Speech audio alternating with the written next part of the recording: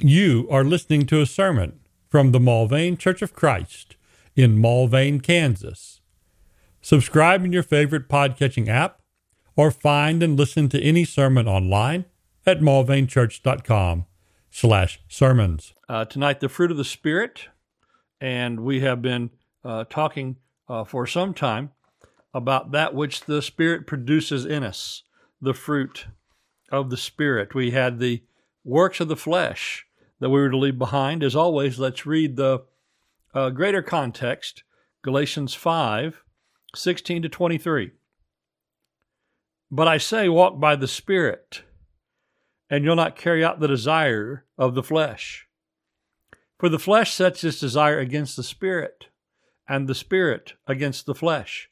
For these are in opposition to one another, so that you may not do the things that you please. But if you are led by the Spirit, you are not under the law. Now the deeds of the flesh are evident, which are immorality, impurity, sensuality, idolatry, sorcery, enmities, strife, jealousy, outburst of anger, disputes, dissensions, factions, envying, drunkenness, carousing, and things like these, of which I forewarn you, just as I have forewarned you, that those who practice such things will not inherit the kingdom of God. But the fruit of the Spirit is love, joy, peace, patience, kindness, goodness, faithfulness, gentleness, self-control. Against such things there is no law. So we as Christians living by the Spirit, we have much to leave behind. All the ways of the flesh, that which the flesh desires, that which the carnal mind pursues, that which were ours before Christ in entirety, and now that we're in Christ, those things which are partially with us at times that we need to fight against, that we need to overcome, these things that we saw that we were to deny, the sexual self-control that so many lack, the false religions, idolatry and sorcery, the bad temper. And these things really go contrary exactly to tonight's lesson on kindness and patience. They are enmity, strife, jealousy, outburst of anger, disputes, and dissensions. These things are exactly contrary to the patience and kindness and goodness that we are to have. So we had the other things of the works of the flesh as well, in bad relationships and bad temper, and the other things that will disqualify us from the kingdom of God. But we replace those. Now, again, it's a battle to replace them. It doesn't come easily. We've looked at the word several times that the Westminster Confession of Faith has on sanctification. The sanctification that we're to pursue is throughout the whole man, yet imperfect in this life. There abideth still some remnants of corruption in every part, whence arises continual and irreconcilable war, the flesh lusting against the Spirit, and the Spirit against the flesh. So some remnants of corruption often remain within us, and there's a war as to which will win at each particular moment, at each particular day. In the book of James, we had the same thing taught as that confession summarized when James told us about controlling the tongue. And since tonight we're talking about patience, lack of control of the tongue is one of the obvious signs of an impatient attitude. And that's how we often display our impatience. We display it with the bitter tongue, the biting tongue, the insult. Of course, we also have the huffing, the puffing, the rolling of the eye, the tossing of our head, and other nonverbal clues to let people know we're being patient. And somebody says, well, hold your horses, just be patient. And somebody says, well, I didn't say anything. No, you didn't say anything. You didn't have to. You communicated it quite well without it. But James talks about control of the tongue. It's a restless evil, he says. It's full of deadly poison. With it we bless our Father and we curse men. And usually we do that out of impatience. There's other reasons we curse people too. But most generally, it's just out of simple impatience. We curse men who have been made in the likeness of God, James 3:9. So, James 3:10, from the same mouth come both blessing and cursing. My brethren, such things ought not to be. That's the moral ought. That's the obligation that we have. That's the aspiration that we want to obtain to. But we note that it ought not be, and he says that because it so often is. He asks, does a fountain send out of the same opening both bitter and fresh water? Can a fig tree, my brethren, produce olives, or a vine produce figs? Nor can salt water produce fresh. And so here we are. We've got the Spirit's production trying to take over. We've got the Spirit's production that we want to show in our life. When it comes to love, joy, peace, patience, kindness, goodness, faithfulness, gentleness, and self-control, who's against it? Well, none of us are against it. There's no law against any of it. And there's no desire in our hearts not to have it. But even though there's no law against it, and even though we would agree in our spirit it's good for us, we just so often don't completely follow through. Now, we should. This was Paul to the Thessalonians, 2 Thessalonians 2:13.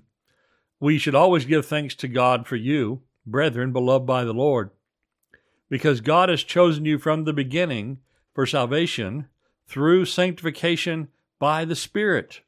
It was for this he called you through our gospel, that you may gain the glory of the Lord Jesus Christ. The sanctification of the Spirit and faith in the truth, these are the things Paul said, these are the way of salvation. This is what the gospel has called you to. So we need these qualities. Now, last time we looked at some that were inward: love, joy, and peace. Now, those things will obviously have manifestations. People will see. Jesus said, the world would know you by your love for one another. So there's obviously manifestations of the inward, of love, joy, and peace, but those are primarily inward. But then they grow and produce fruit. Well, now we have the things that are outward. These things certainly result from what's inward, but they're displayed in an outward manner: patience, kindness, and goodness. And so these things are primarily outward facing. The others were first, and I think primarily, inward facing. These are going to be outward facing. Now, very often we talk about things that are outward and outward facing. We do it in a context of warnings about hypocrisy being one kind of thing on the outside and another kind of thing on the inside. But here, in this section, with these things of outward, patience, kindness, goodness, we are commending them on the outside. But they won't be on the outside. They won't be there in truth, and probably won't even be there at all, if they're not fully on the inside. And so these are inward things, but they are primarily going to be displayed, and they're going to be seen outwardly. And again, we think about that little bit of the works of the flesh we took time to note, where we saw these things that are the exact opposite of patience, kindness, and goodness. They were enmity, strife, jealousy, outbursts of anger, disputes, and dissensions.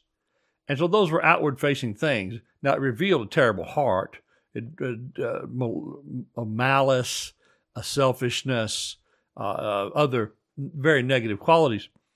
But they were primarily things directed outwardly. So here we are outwardly directing again, and we need to have this outward show. Again, they show outwardly, revealing what's in. Not that they're isolated or done in a hypocritical way, but it really needs to be shown toward others. You can't say you have patience. You can't say you're kind, and you can't say you're good without it being in relation to others, because how else would you show it? And so it's a very outward-facing thing, and we need to get this outward right so that people may see some fruit of our faith that is in Christ. Now, we have 3 of these. Tonight, we're going to take patience.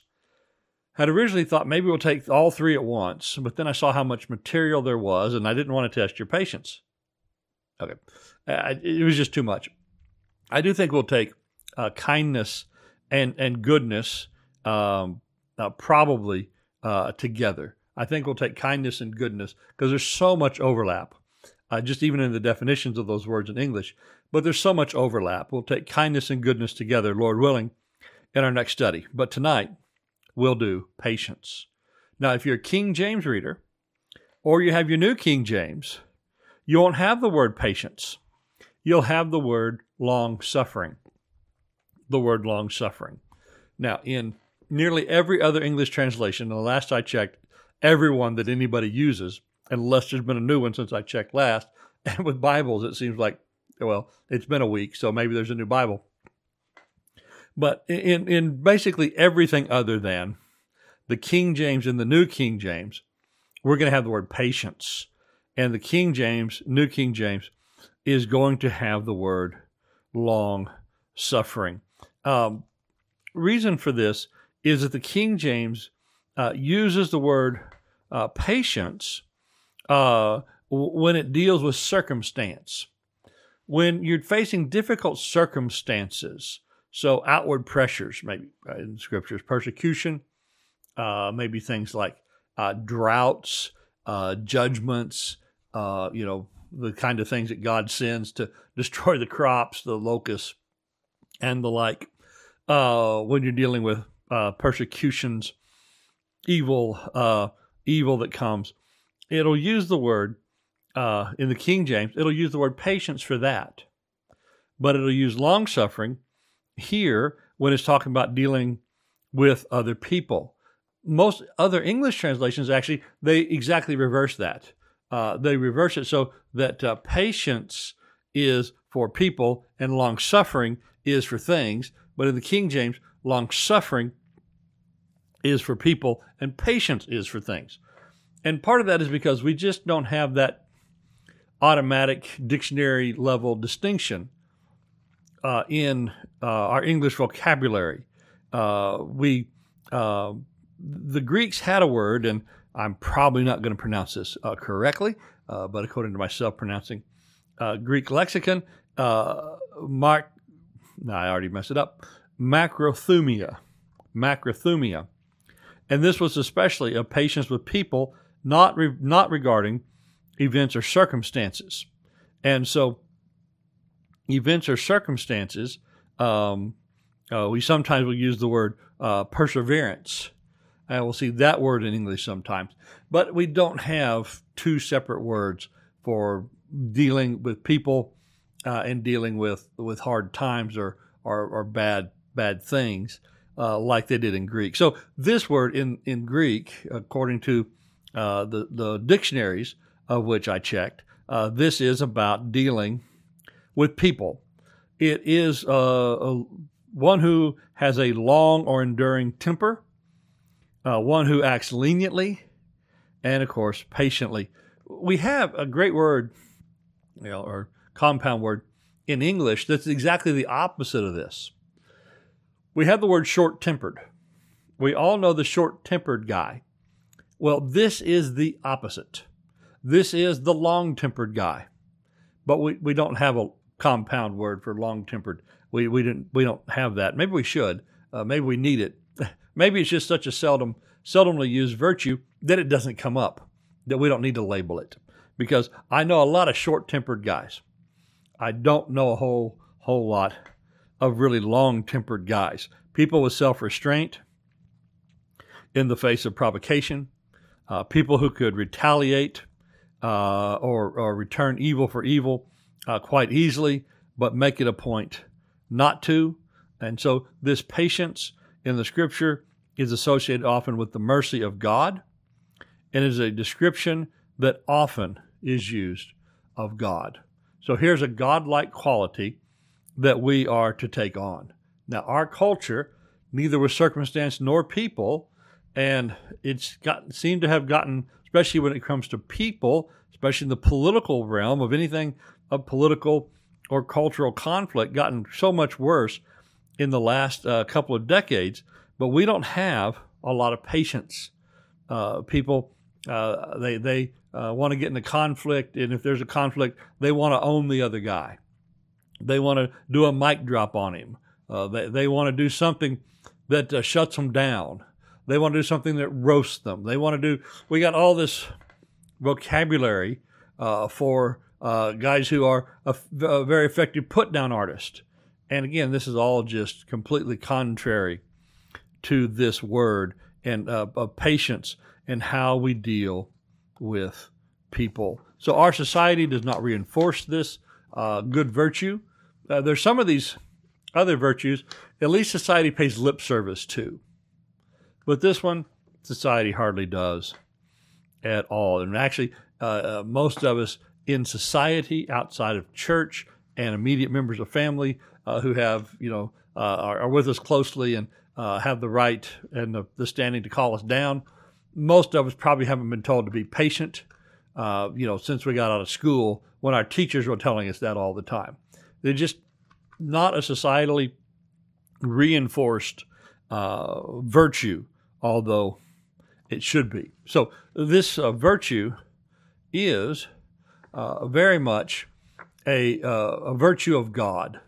And so we can think about these passages where God is described as patient. From Exodus 34, the Lord passed by in front of Moses. He says, I am Jehovah, the Lord God, compassionate and gracious, slow to anger, and abounding in loving kindness and truth. So God's self-description of himself is one who is slow to anger. Of course, in the book of Exodus, we usually think about God's pronouncing punishment on the children of Israel in the wilderness and sending them to a 40-year exile, a 40-year march around the desert until a new generation arose. But you think about the great number of provocations that God endured before that. And so through 10 times, they acted terribly unfaithfully and ungrateful before God, who is slow to anger, finally was roused to anger. Slow to anger doesn't mean never angry. It means slow. It takes a while. But they took all of it. So we think about this. In the New Testament, where that same quality of God is mentioned again in regard to our salvation. Romans 9:22. What if God, although willing to demonstrate his wrath and make his power known, endured with much patience vessels of wrath prepared for destruction? And he did so in order that he might make known the riches of his glory upon vessels of mercy, which he prepared beforehand for glory. Even us, see, we're the objects of the patience there, even us, whom he called, not from the Jews only, but from among the Gentiles. So we could have been, and if God wanted to do it differently, and he'd be free and just to do so, I'm sure, wouldn't he? God could have made us objects of, or vessels of wrath and destruction. Plenty of reason to destroy us all.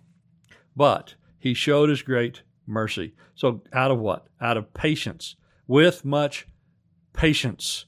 So, Romans 2, why do you suppose, O man, when you pass judgment upon those who practice such things and do the things yourself, that you will escape the judgment of God?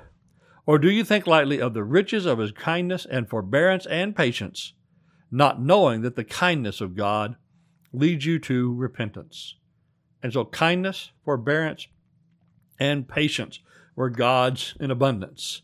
Peter would say in a brief form in 2 Peter 3, regard the patience of our Lord to be salvation. And when he comes back to destroy the world, and he's taken a while to do it, as we know, realize it's not because he's slow about his promise, as some count slowness, but he's patient towards you, not wishing for any to perish, but for all to come to repentance.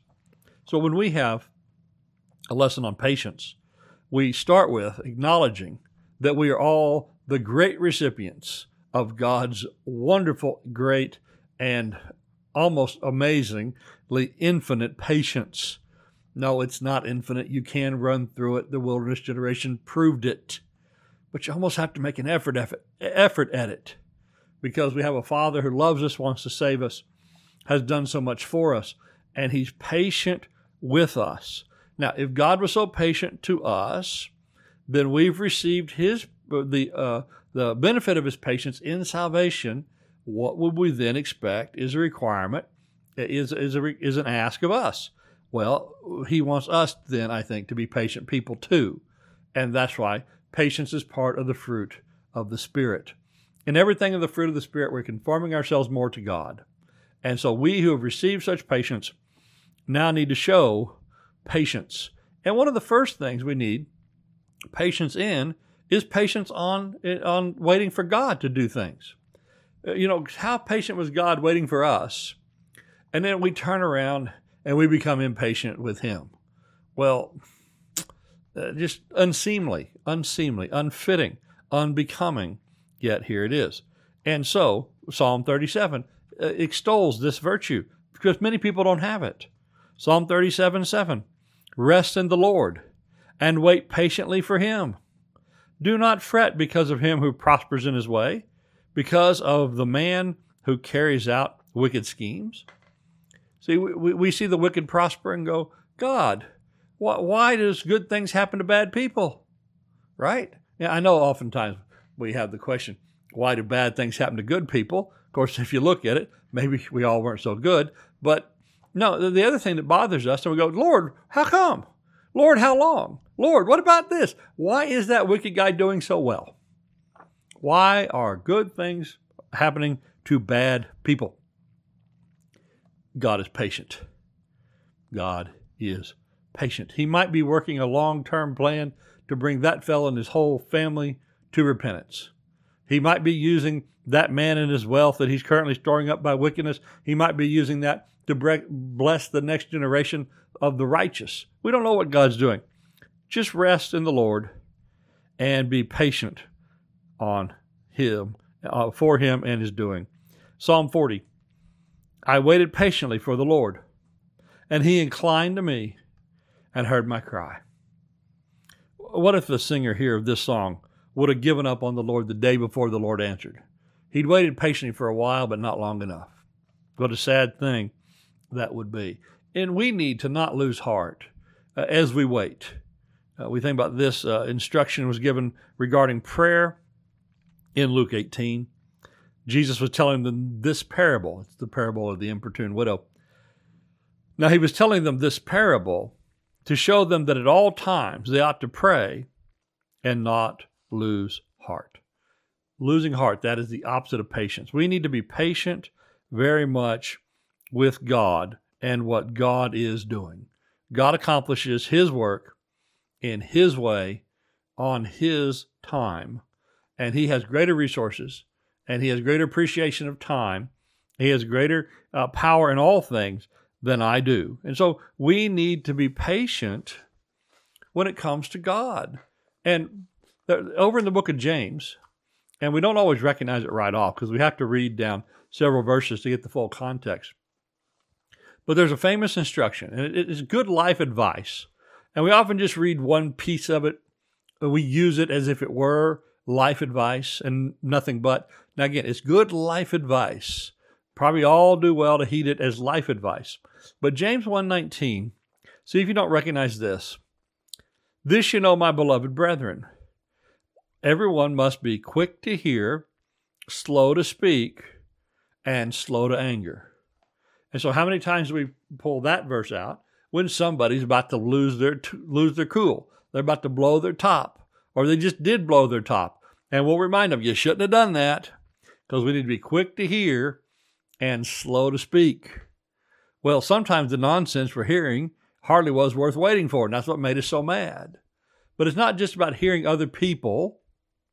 It's not just about being slow to anger in general situations and trying situations of life, although that is, again, great life advice. But read the rest of the context. It says, for the anger of man does not achieve the righteousness of God. Therefore, putting aside all filthiness and all that remains of wickedness, well, that would be anger and short-temperedness, among others. But putting aside all these things that remains of wickedness, in humility, receive the word implanted. The King James will say engrafted, which is able to save your soul. But prove yourself to be doers of the word and not merely hearers who delude themselves. The real context of this instruction of be quick to hear and slow to speak and slow to anger is about our response to God's word. Don't we know people, and haven't we seen it literally play out? Well, people will argue with you. You just read them a verse. You didn't even say anything about a verse yet, and they just start arguing with what the truth of the verse says. People get angry sometimes at God's word when it's contrary to their favorite doctrines, when it convicts them or chastises them, when it puts them in a bad spot. People get angry at what God said. Now, they'll take it out on the messenger and act like it's the messenger's fault.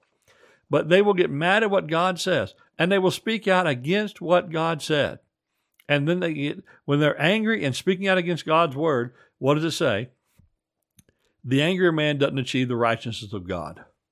The fellow arguing with revelation is not going to get closer to God. He's not going to be on God's way. He's going to have to calm down. He's going to have to rethink. He's going to have to reset. And sometimes that's real hard, and we get real defensive once we've taken a position. Sometimes no matter how silly or how wrong that position is, we still dig our heels in and say, I've done is take my stand here. Well, that's a stupid idea, but I guess you've done it, and we'll just have to wait it out till maybe you'll go on. But don't get angry at what God says. Receive with humility the word implanted or engrafted. Have the word implanted, planted deep, or grafted into your heart. Have the word put in you and have room for it because you're humble enough to accept it. Prove yourself to be a doer of the word, not merely a hearer who deludes themselves. And so the first thing we need to do in our patience is be patient with God. Again, God has been patient with us. We return the favor as his beloved children, and we're patient with our Heavenly Father. And people say, well, of course we would be. Well, how will we not be patient with our Father? Again, have you seen fathers and children? I've seen an awful lot of impatient parents, and I've seen an awful lot of impatient children. Yeah, we all get impatient with each other. And does anything that's godly and good come out of any of that? No. But in our relationship with our Heavenly Father, he's been patient with us. We are to be patient with him and his way. And just like our real fathers, our natural fathers, we'll probably find over and over, if we just waited long enough and had more wisdom and a little bit better sense about it, we find out there's a lot of wisdom in what they said. And we've been better off to follow it a lot earlier than we did.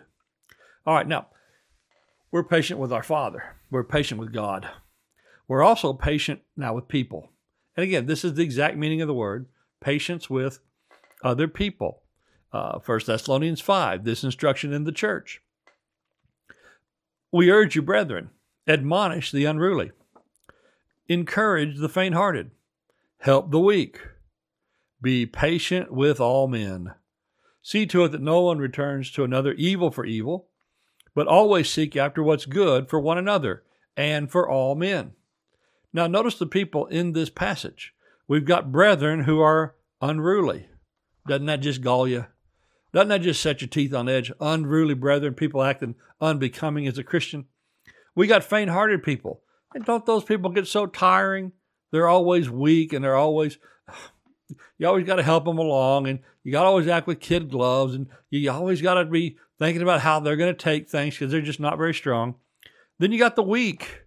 Oh my goodness, come on, would you stop being weak already, right? Get with the program, get up to speed, strengthen yourself. What's your problem? Oh, be patient with all men.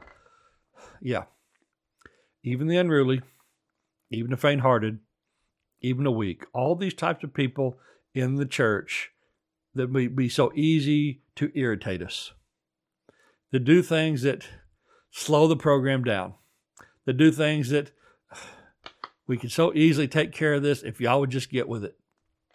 With the church members who have these problems, be patient. But then right after that, we've just been told to be patient with everybody, and then it talks about evil for evil. Hold on, there's people out there doing evil to me? I won't stand for that. Oh, I gotta be patient even with those guys. Yeah. Never pay back evil for evil. Always seek what's good for all, right? Exactly the same words as Romans 12, where we're told as much as it is possible, as much as it depends on us, be at peace with everybody. You'll have a lot better chance at peace with everybody, peace with a lot of folks, if you're patient with them. If you're patient with them. And then what do we normally note about human relationships? It really is the extraordinary person, which we're to be, who follow the golden rule, who proactively treat other people the way we want to be treated. That really will mark us off as separate from the world. Most people in most relationships in the world, they follow the rule of reflection. They don't follow the golden rule. They follow the rule of the mirror. Whatever is shown to them, that's how they're going to be. If you're rude to people, they'll be rude back. If you're short and sharp with people, they'll turn that back on you. But if you're kind and patient to people, guess what they are a whole lot more likely to be? Right? They're going to be patient with you. So if you want to see patience and kindness, show it first. Show it first and let that be reflected back at you. They may not be doing it out of a great sense of morality and duty. They'll just do it out of a natural sense of fairness, a natural reciprocation, which we'd largely follow in this world. Yeah, there's some folks, they're going to be mean no matter what. But most folks will treat you like you treat them. Be patient with people, and you'll find they'll be so much more patient with you. All right, now, we're going to be patient with God. We're going to be patient with people. Other verses talk about perseverance and bad circumstances, things like that, but this is a people passage tonight. So how are we going to get that kind of patience? Well, I just mentioned, do the extraordinary, follow the golden rule. It really will mark you off as way different than most folks. Follow the golden rule. Just treat them like you want to be treated. And if you do this, you're following the example of Christ. Here's the example of Christ in regarding patience. 1 Timothy 1:15. The Apostle Paul speaking of his conversion. It's a trustworthy statement deserving of full acceptance. That Christ Jesus came to the world to save sinners, among whom I'm foremost, or I'm chief. And yet for this reason I found mercy, in order that in me, as the foremost, Jesus Christ might demonstrate his perfect patience as an example to those who would believe in him for eternal life. His perfect patience. Think about what the Lord patiently put up with from the Apostle Paul as the Apostle Paul struck at him, struck at his body, struck at the ones he died for. He did so much to the people that Jesus so loved. But God was patient with him. Jesus showed him perfect patience, even putting him into service. And he did that not just for Paul's benefit, although boy did Paul benefit, but he did that for the benefit of all of us, that we might know we serve a perfectly patient Savior, and that we might in appreciation come to him. So he is our perfect example with his perfect patience. And so follow in the steps of Christ. Colossians 3, talking to Christians. As you've been chosen of God, holy and beloved, put on a heart of compassion, kindness, humility, gentleness, and patience. This basically is a list of the fruit of the Spirit in a slightly different form of words, in a slightly different way of presenting it. But Christians, holy and beloved, the heart of compassion, kindness, humility, gentleness, patience, bearing with one another, forgiving one another. Whoever has a complaint against one another, as the Lord forgave you, so also should you. And so again, we follow the example of Christ in every one of the things here in the fruit of the Spirit. Patience, surely, entirely. So be like Christ. Follow the lesson of Christ. Also, learn from Scripture. What's the whole Old Testament teaching us? It's teaching us about the things of Christ, that we might find the prophecies, and we might find the portents and the signs and the shadows, and that we might find so much of God's work, and we might find the true history of the human race and God's part in who we are. But this as well, Romans 15:4, whatsoever was written in earlier times was written for our instruction, that through perseverance and encouragement of the Scripture, we might have hope. So perseverance. Learn from the scriptures. Hebrews 6, talking about Abraham waiting on the Lord.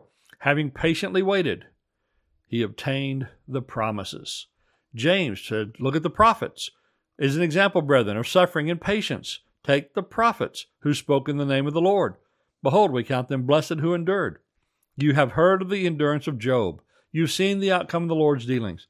The Lord is full of compassion and is merciful. So, learn from Christ.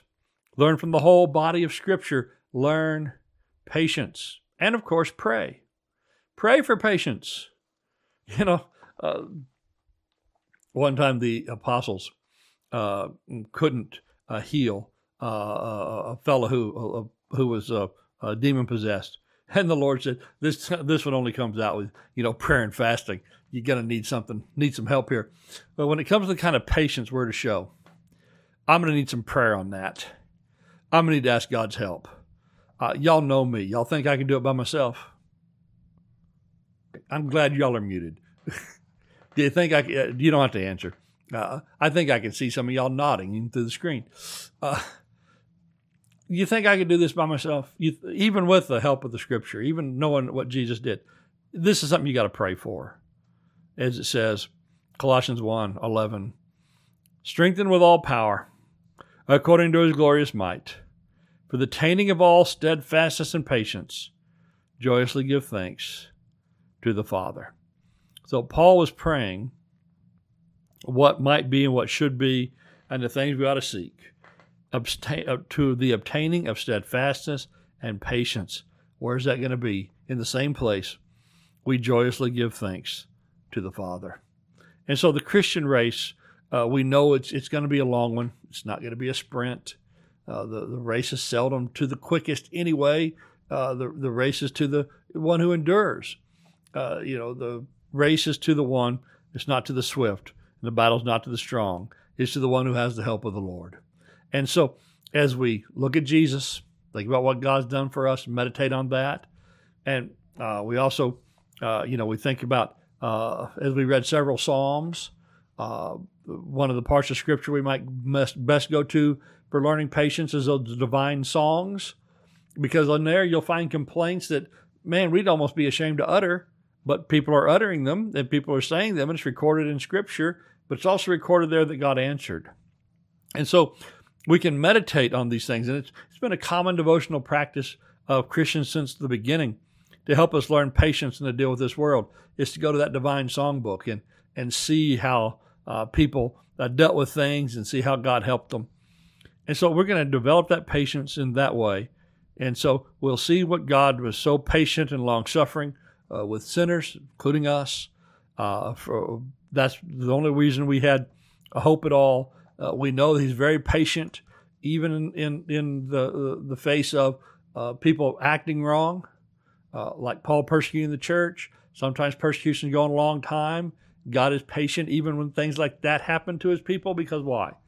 Well, he strengthens his people to it and through it, and his purpose is accomplished in them, but also he gives those people who were doing wrong a chance to do right, and a chance to reconsider, and a chance maybe even to be saved themselves. So again, what was the outcome of the Lord's dealings?